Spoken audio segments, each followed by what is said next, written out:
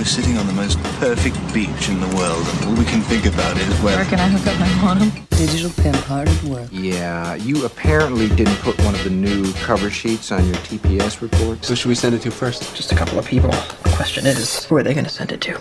This podcast is brought to you by Search Engine Journal, and you're listening to Marketing Nerds. Hello, everyone, and welcome to Marketing Nerds. My name is Brent Satoris, and today I'm joined by Ilya Grigorik. You are the web performance engineer at Google. You founded the company PageSpeed, which you might know about if you were kind of really focused on social media and social signals back in 2010. You know, PageSpeed was all about being able to track social signals. And then it was acquired by Google in 2011. He wrote a really well-respected book called High Performance Browser Networking. And he also speaks pretty regularly at various events and conferences. So really good to have you on the call, and I'm really happy that you're able to join me today. Thanks, Brent. Glad to be here. And thank you for the really kind introduction. It's well earned. I see, I've seen so many of your videos and I've seen so many of your discussions, and it's really impressive. Kind of, I was mentioning to you this earlier, but I was really impressed by kind of the edge, like pushing the edge on where we're going. And I think that some of the areas that you're working on are really important for where we're going in the adoption of the web and where we're going in the Internet of Things as a whole. So I'm really excited to talk to you a little bit. I wanted to give you an opportunity to kind of just fill us in a little bit. I mean, you've been involved in a lot of things. We mentioned, PageSpeed, when you got that got acquired by Google, you worked with analytics for a little while.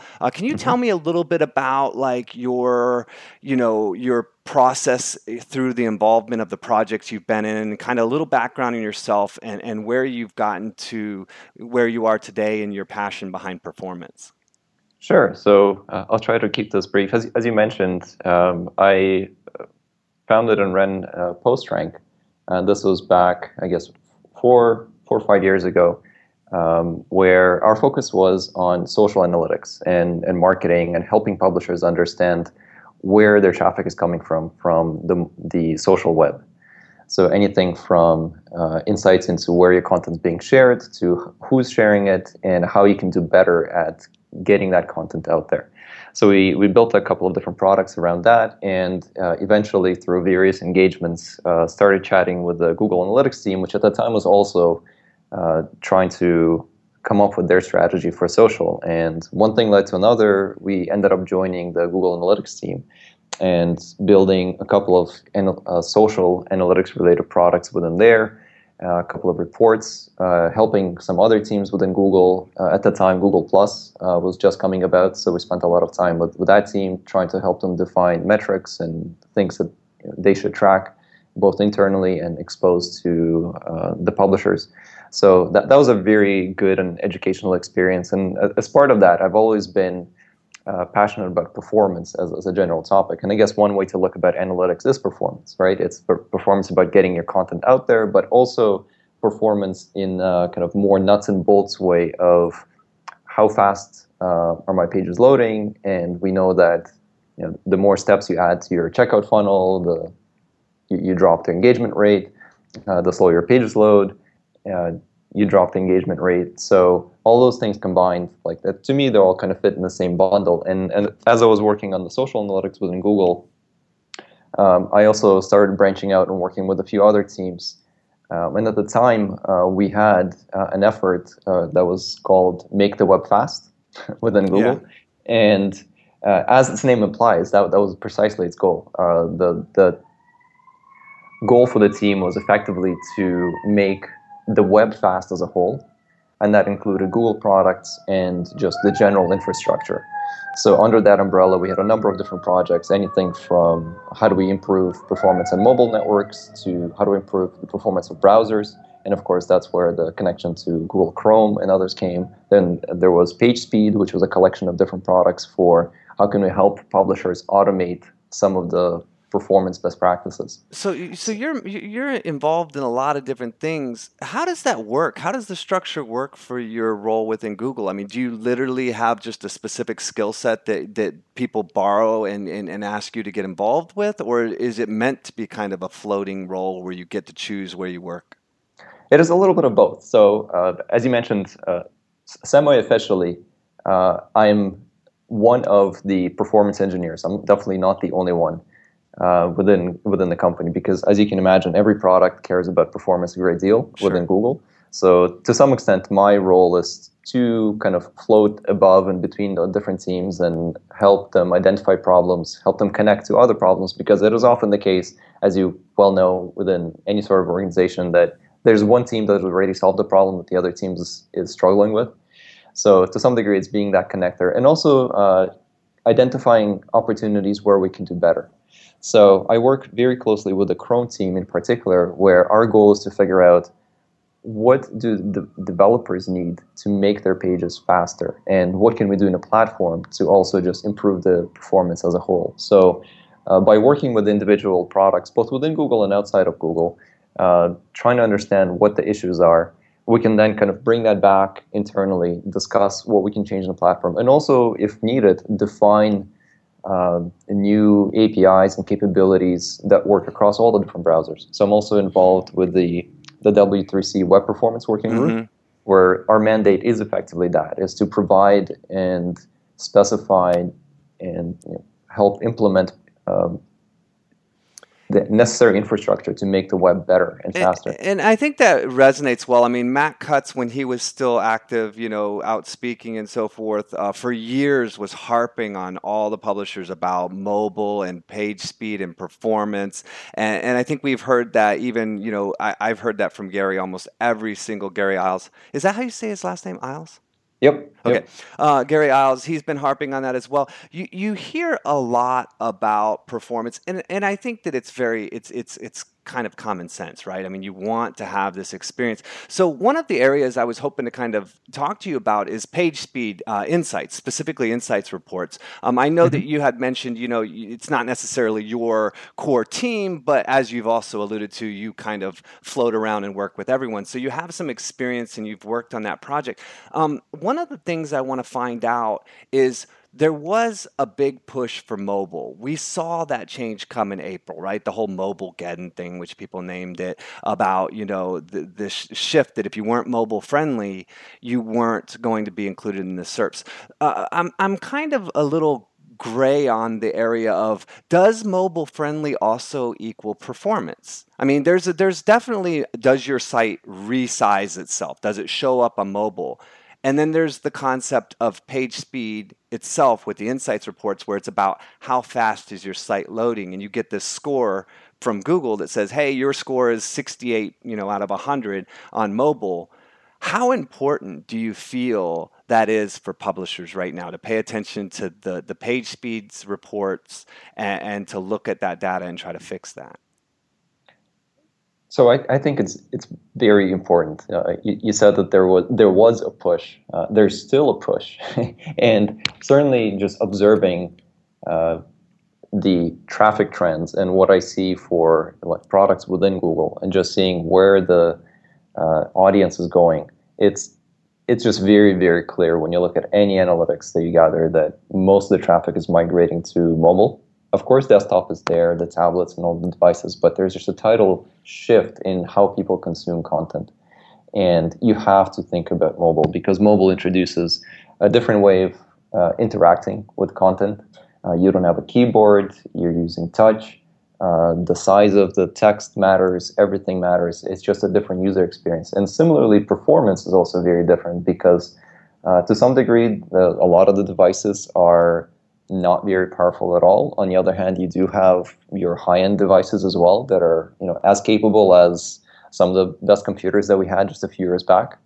So there's a great dynamic range, if you will, of characteristics. So in the PageSpeed Insights, we actually highlight both. And I was really happy when last year we added the UX criteria, because that's something that was been missing for a long, long time, where we focused on performance in terms of the hard numbers of things like how fast is your page load. But then, think of the experience where you access a page and it actually loads pretty fast, but it has the tiny text and you kind of have to pinch and zoom and pan around and all the rest. It's just not great, right? As a user, you're not happy because even if the page loaded fast, in order to get the information that you wanted, it took you so long. Mm-hmm. So this is what we mean by mobile friendly, right? It's like when you open that page, when you click on that link, it should render in a way that is immediately presenting the information that you were looking for, in a way such that you don't need to do all these extra actions or hunt around and try to click that 2-pixel link. But And how do you look at somebody, like, for instance, you have really small text? I mean, do you guys actually track things like, are people zooming in? I mean, is there things like that you're able to detect to determine those UI issues? Yeah, that's a good question. So actually, when you run the PageSpeed Insights test, there's 2 reports. There's a desktop and a mobile one. And effectively what we're doing under the hood is we're rendering the page. We're doing 2 renders, one with the desktop user agent and one that emulates a mobile user agent with kind of all of the right properties. And we look at the output of the rendered page for mobile, and we look at things like, so what is the font size? Can I actually click on the link there? There's some good UX best practices for things like the text should be of certain size, and there should be enough space around the link such that if I click on it, I first of all can click on it without zooming on it, and second, there's sufficient space around it such that I don't accidentally click on something else. So there's a bunch of telemetry there that's implemented that is all available in that report, and it basically tells you, like, no, your links are too small or your text is too small and other criteria. So when we say mobile friendly, it's the combination of those 2 things. It's the UX and also the performance. But when I run reports on the Insights reports, almost all the sites that we run, they get like a 99 or pretty standardly for the UX. I mean, we seem to have gotten to a point where for most people that are current with the technology today, they're flying, they're passing that with flying colors. What becomes a little confusing from a webmaster perspective is if I put in google.com, the mobile score is like a 63 or something. And that gets into the kind of not so great score range. And then when we run a bunch of other sites, we realize, hey, there's certain things in here that I can't fix. Like I can't fix the fact that it's pulling off of a Google Map API and it runs slow. I can't fix certain elements that are out of my capabilities, right? And so it kind of gives a lot of question to us as webmasters of like, if Google's not scoring good, then is it hurting? Is it hurting me that I'm getting a 68? Is there certain things in the Insight report that are like, yeah, you should go fix this, or but don't worry about it? Or can you kind of are you able to give any insight to things that are like important for us to focus on? And is that number something we should really be worried about? I think directionally, yes. So I guess there's a couple of things that you mentioned there. You mentioned that a lot of sites that you enter, you get a really good UX score, which is actually really great to hear, because that certainly wasn't the case when it was first introduced about a year back. There's just a lot of sites that completely ignore mobile and just present their desktop pages into a mobile viewport, which is pretty terrible. And last time I checked, that's still a fairly significant fraction of the web. So it may be the case that you're working with a subset that's already well optimized, and that's great to hear. That means we're actually making progress. In terms of the other criteria, things like lower scores on some of the pages because some of the things you can fix, this is an interesting one. This is something that we've actually spent a lot of time discussing internally. So, for example, say you have Google Analytics on your page, which I'm guessing, especially in this audience, will have a lot of sites. Yeah, everybody is going to have that. Well, if you do, and you happen to run the PageSpeed Insights report, the PageSpeed Insights report will actually flag the Google Analytics script and tell you that, hey, this script is only cacheable for 5 minutes, and you should be able to do better. And there's other similar examples. Google's not the only one. So social widgets, things like Twitter, Facebook, and all the rest. Well, CDN's another thing, right? You want to be able to crawl CDN, and they don't let us because it slows down their process. So it's like, okay, well, none of the CDNs will let us, and so our concern is like, well, that's penalizing us or hurting us, Right. So this is interesting because. On one hand, you're right. It generates a bit of a noise, right? Where you're saying, well, I can't really fix Google Analytics. Like the one way for me to fix it is to host the Google Analytics script in my site, but there's a number of gotchas that come with that, and I probably don't want to do that. At the same time, when we look at it from the PageSpeed Insights perspective, we look at it purely from a performance standpoint, right? So we know the things that we want to optimize, and we want to optimize things like caching to make sure that you're not refetching the same content all the time, because each one of these requests is extra data for the user. It does slow down the page. So ideally, we would like to have a long-lived cache lifetime. And then the question becomes, well, should we special case any of these scripts, like, or say web fonts or other things? And our stance, at least so far, has been to not do that. We don't want to treat Google scripts or other big providers in any special way, because they do come with a performance cost. Sure. It is the case that you're making a conscious trade-off, and you're saying, yes, I understand that adding another script on my page is going to have performance costs. That's just by definition, because I need to fetch some additional content. But the value that this thing provides to me is high enough such that I'm willing to make that trade-off. So we don't want to just hide that under the rug and say, oh yeah, please install as many of these widgets as you like, because they don't really affect your UX. That's simply not true. But it should be kind of at the top of the pile, and it should be visible for you to say. That makes sense. You can look at it and say, like, yes, this is a conscious trade-off. I may not be able to get to 100 PageSpeed score because I have these scripts, but that's okay. And I know that this is a conscious decision.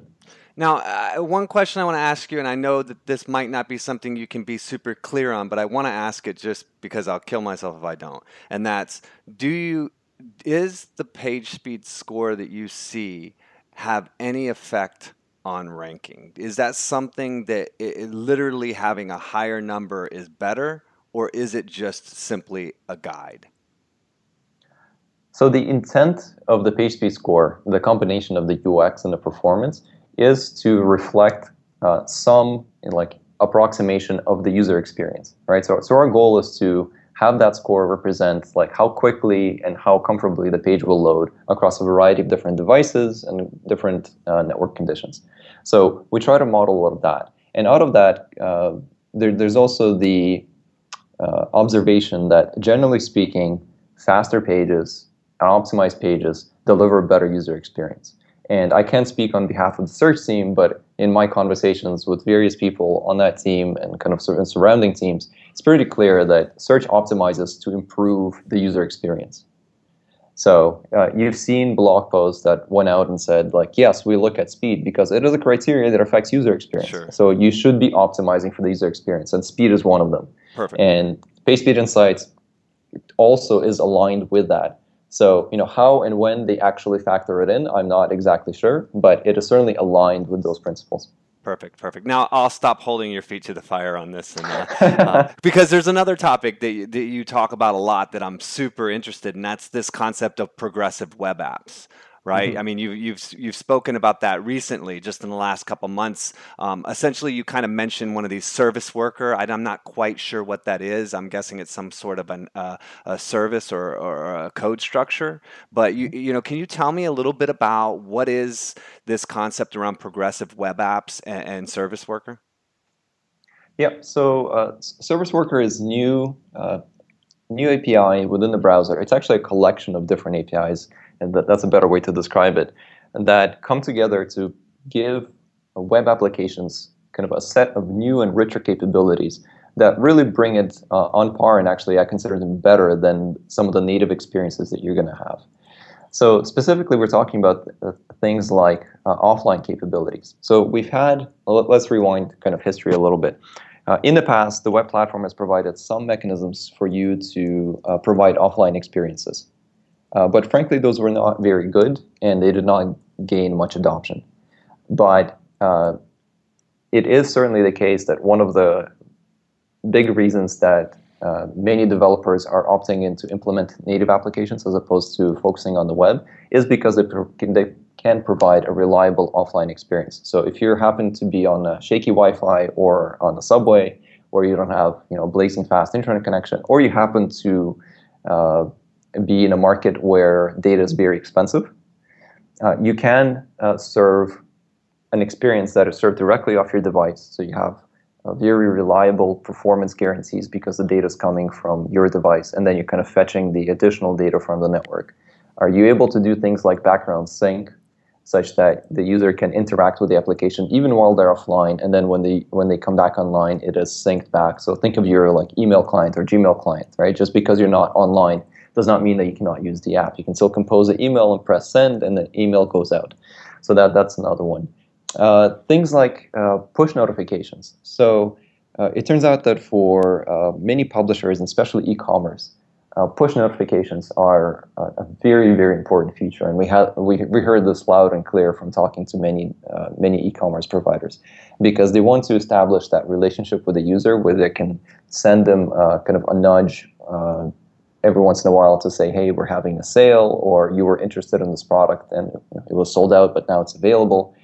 That is by itself one of the like key reasons that many applications have gone native. And we can do that on the web. And Service Worker is kind of a combination of features that enables that. So by itself, Service Worker is an API that you would implement that when you come to the site, it still loads as a web page. It is a web page, and this is the best part. You come to the website, you load the page. In the background, the Service Worker starts executing its code. So it's just another script on your page. And that Service Worker is able to register itself. It can download certain assets such that they're cached offline. And then in the future, when the user comes back to the site, all of the requests are actually routed through that Service Worker script. So I know we're kind of getting into technical details here. No, that's fine. It's really good because it opens a lot of doors for kind of the app implementation of it, like what it can do. Right. So once you have this thing installed, the Service Worker installed, everything is routed, all the requests, I should say, are routed through it, which means that you can script everything. So you can intercept requests, and if you're offline, you can serve a cache request. You can rewrite it, you can reroute it to a different provider, a different CDN, and provide a kind of a much, much richer set of capabilities. Go ahead. Sorry, I was going to say, and the key point here is like this is still the web, and we retain all of the great capabilities of the web, which is it's a URL, it's instantly shareable, you can just paste the link, you can still access it on any web browser. And that's what we mean by progressive. It starts as a web page. It's that still ephemeral experience, secure experience. You don't need to go to the App Store, click the install button, accept a bunch of prompts, and go through that entire funnel. This is kind of crazy though, because is this relatively new? This feels like I don't hear this much. I'm not hearing this as a spoken discussion point, but this potentially has, in my mind, some big potential for merging the two types of web interaction.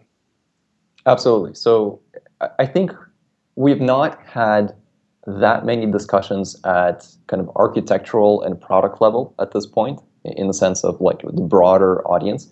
There's just been a lot of discussions at the technical level. And like a big red warning here. The technical bits, the many different bits that go into making all of this work are still very much under active development. This is something that we've been actively iterating on within Chrome for the past year and a half. We've been working very closely with the Firefox team as well. So there is kind of two implementations that are working on it now. So, if you're getting into this today, you are probably more of the living on the edge type of developer, but there are some great case studies already. So recently, I don't know if you saw this one, the Flipkart team. So Flipkart is a big, if not the biggest, e-commerce provider in India. They wrote a really interesting post on their experience of using Service Worker to enable the Flipkart site as an offline site. So there's some interesting history there where Flipkart was actually a website. Then they went all native. Their website became an advertisement for their app. And then they realized that they're actually losing a lot of users that way, because the install process itself, the additional friction of the app, and all the rest. Well, just to make a comment on it real quick, in your video, you talk about a big fundamental part of this is about the install process, right? You showcased how you by the time you get to the use of the app, you've lost so many potential installs that this kind of new progressive web apps would allow you to use it right away, and the install would be more secondary.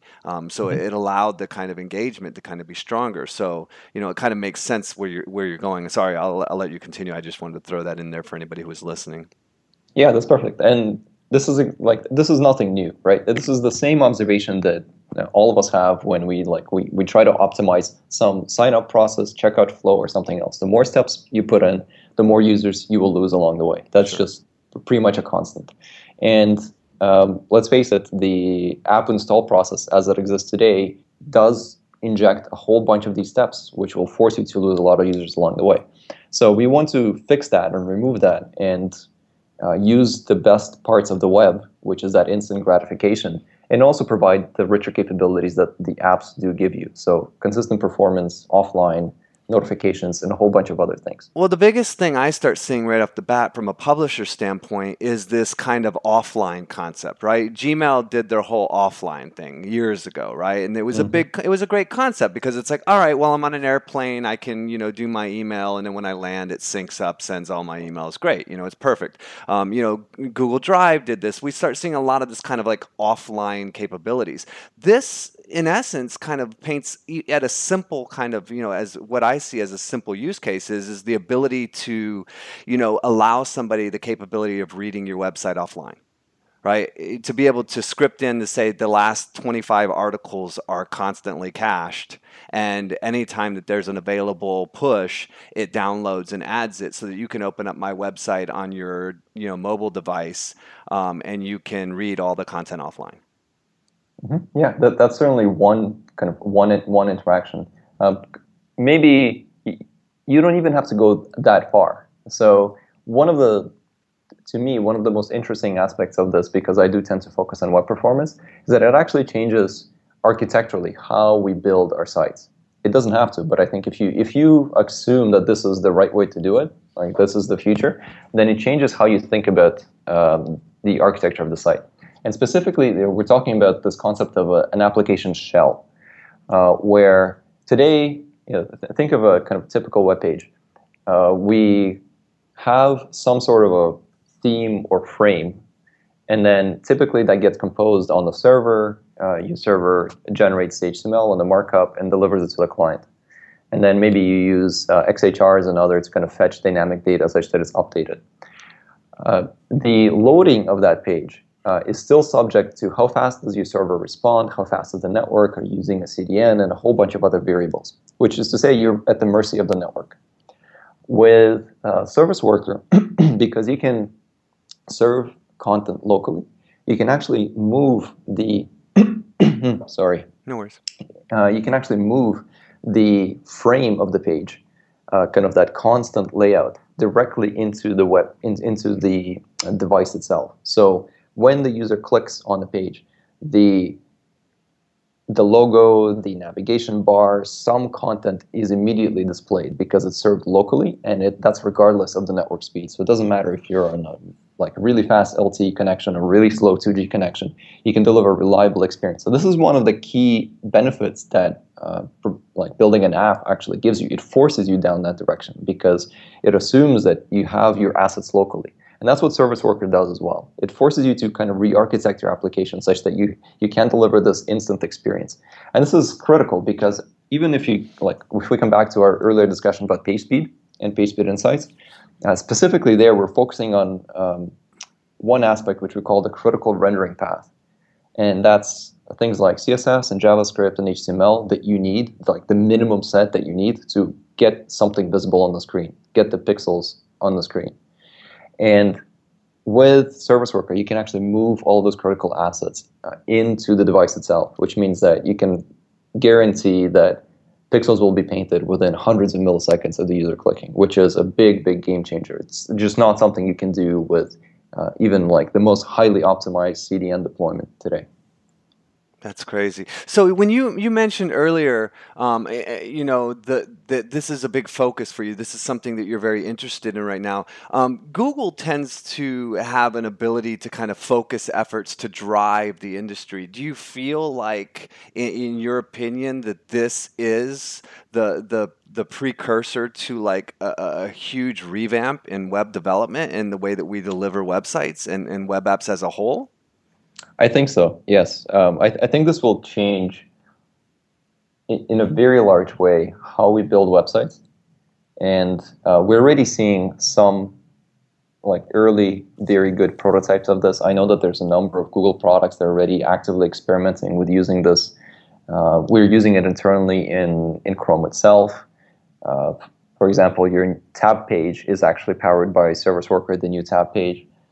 So we're still actively learning in terms of like what are the APIs that we need, what are the rough edges in the existing platform, but it's very clear already that this is going to be a game changer for a lot of different applications. Now, if this is something that I'm like, I love this. This is super interesting. Is this something that publishers can start coding with right now? Is there guides? Is there availability to forums? What's available for people to start really getting into this?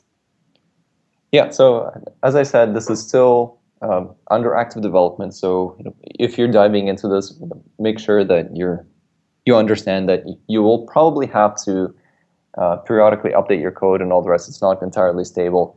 But that said, there are some good resources. If you just go to your favorite search engine and search for a Service Worker Cookbook, you'll find a couple of really good resources. There's a really great collection of articles by Jake Archibald on his blog where he documents kind of the high-level introduction for what a service worker is, and also just patterns for different strategies for how you can implement it. I know there's also a new resource that the Firefox team recently put together, and let me see if I can find it, where they talked through. So yes, it's service workers with a .rs. So serviceworker.rs. This is by Firefox. It walks you through kind of a number of different deployment strategies and where you can use it. So I definitely recommend that you read about it. Unfortunately, there's no like good books yet. I think there's probably coming, but it's early. But this is the right time to start experimenting with it. What do you think is the timeline right now in your head of, how it works? I mean, you guys do a bunch of testing, some people do some testing, and then all of a sudden there's a break point where people are putting out services and they're putting out guidebooks and they're putting out articles on how do you add this and how do you do this to your nav, and what do you think the timeline is for this in your head, loosely? Are we looking at, in 2016, this becomes something we start seeing implemented on sites across the board, or is it more like a 2017 that this becomes a common theme? That's a great question. So let's see. I think 2015, if I was to characterize it, is to a large extent still very developer focused. It has been very developer focused, making sure that we get the right plumbing and iterating on that, with a few early prototypes, with a few clients that are willing to kind of contribute the time to work around the rough edges. And I think we've proven that it works. It's been very successful. We've demonstrated some very, very good wins. We've also been working with other vendors to get their feedback and all the rest, so other browsers. 2016, I think, as I look forward, in early 2016, Firefox will enable service workers by default. So they've had the support for all the same features for a while, but they were in their nightly builds. They were not enabled. In early 2016, that's going to be enabled by default in Firefox. So I think that's a big milestone, because now you have two implementations. Yep. And I think in 2016 we are going to start seeing a lot of content and a lot of content about the best practices and how-tos and books starting to be deployed and coming out for Service Worker. And I think we'll see, I'm going to guess, the second half of 2016, a lot of sites starting to adopt it. And just to be clear, this is not like this is not an all or nothing sort of thing. You can take your existing web page and enhance it with Service Worker, just a little bit in the background. That's what I think is going to be like a really big first step, right? It's going to be like, how do you make your navigation? Right. We're not talking about building like an entirely different website or product, right? This is like, you have an existing website. What can I do to enhance it? And I think there's going to be a bunch of almost drop-in things that you will be able to just add to your page eventually that will just make the experience better.